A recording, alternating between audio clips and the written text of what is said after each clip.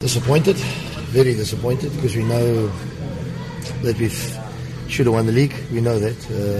We were top of the league for more than 3 quarters. We threw it away. So very disappointed. That's all I can say. We got to go again and try and prepare the squad again and try and improve the squad. We're always looking for improving in certain areas. We got to get better. We're gonna, it's inevitable you're going to lose 1 or 2, but we need to, strengthen where we can as best we can. But we don't have the budget to buy players, so we're going to have to try and look at the free market, and anybody that's free, we'll try and mould them into the way we play.